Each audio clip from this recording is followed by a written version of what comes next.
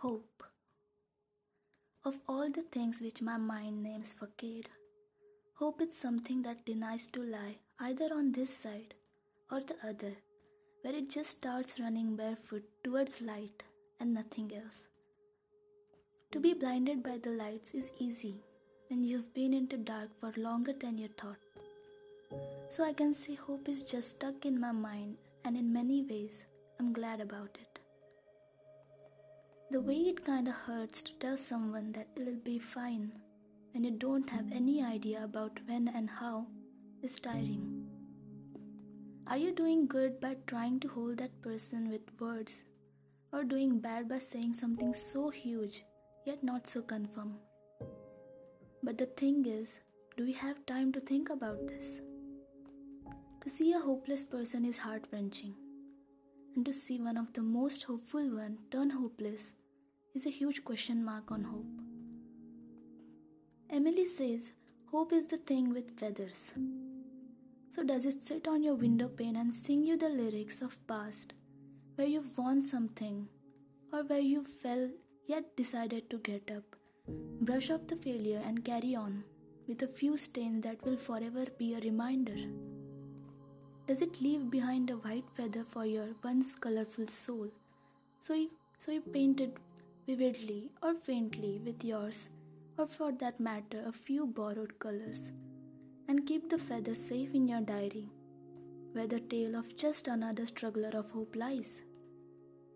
Or does it visit you once in a while, just to distract you from something you don't want to be in? But do you acknowledge it? It sings, but your own screams from last night, echoing inside, make you half deaf. So you just spit your own hopeless lyrics in the only tunes you are able to hear. It plucks a feather just for you, but you don't even remember where are the remaining paints kept, as a few glass paint bottles were broke, just like that, and you spent as much time as possible lying on the floor drenched in that paint and shards around. It visits you, but somehow you've forgotten the art of welcoming, as fragile doors of your heart close themselves, and sitting beside them all you do is think if you should open them or not. And what if there's something worse on the other side? Perhaps hope is all about something which is unwritten yet. And if given you the quill to write it, you would in the best possible way. But things aren't always in our hands. So you just hope for the best. Maybe in those moments, it's not about the feathers which will help you soar high, but about the feathers which will help you survive and eventually start living.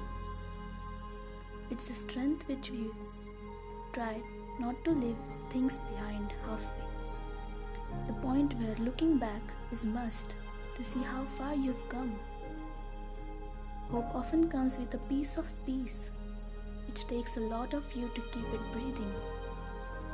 At nights, all you have to do is take in its smallest piece and sing yourself to sleep. Hope falls asleep, getting tired of the disappointments of the day, and wakes up again to attend the unexpected happiness.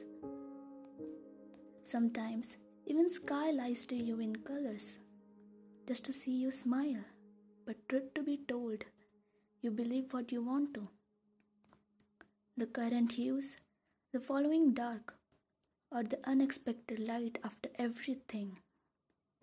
Hope is the beautiful still sky over barren lands, a sky to look at after destruction, a sky to look for as an incentive to try our limits. And hope is just a plank. We hold on to it even through the huge waves that turn it over, but at least it doesn't let us drown. We are a feather to be someone's quill. We are a ceiling to be someone's sky. We are hope ourselves, trying to fly, being an injured butterfly.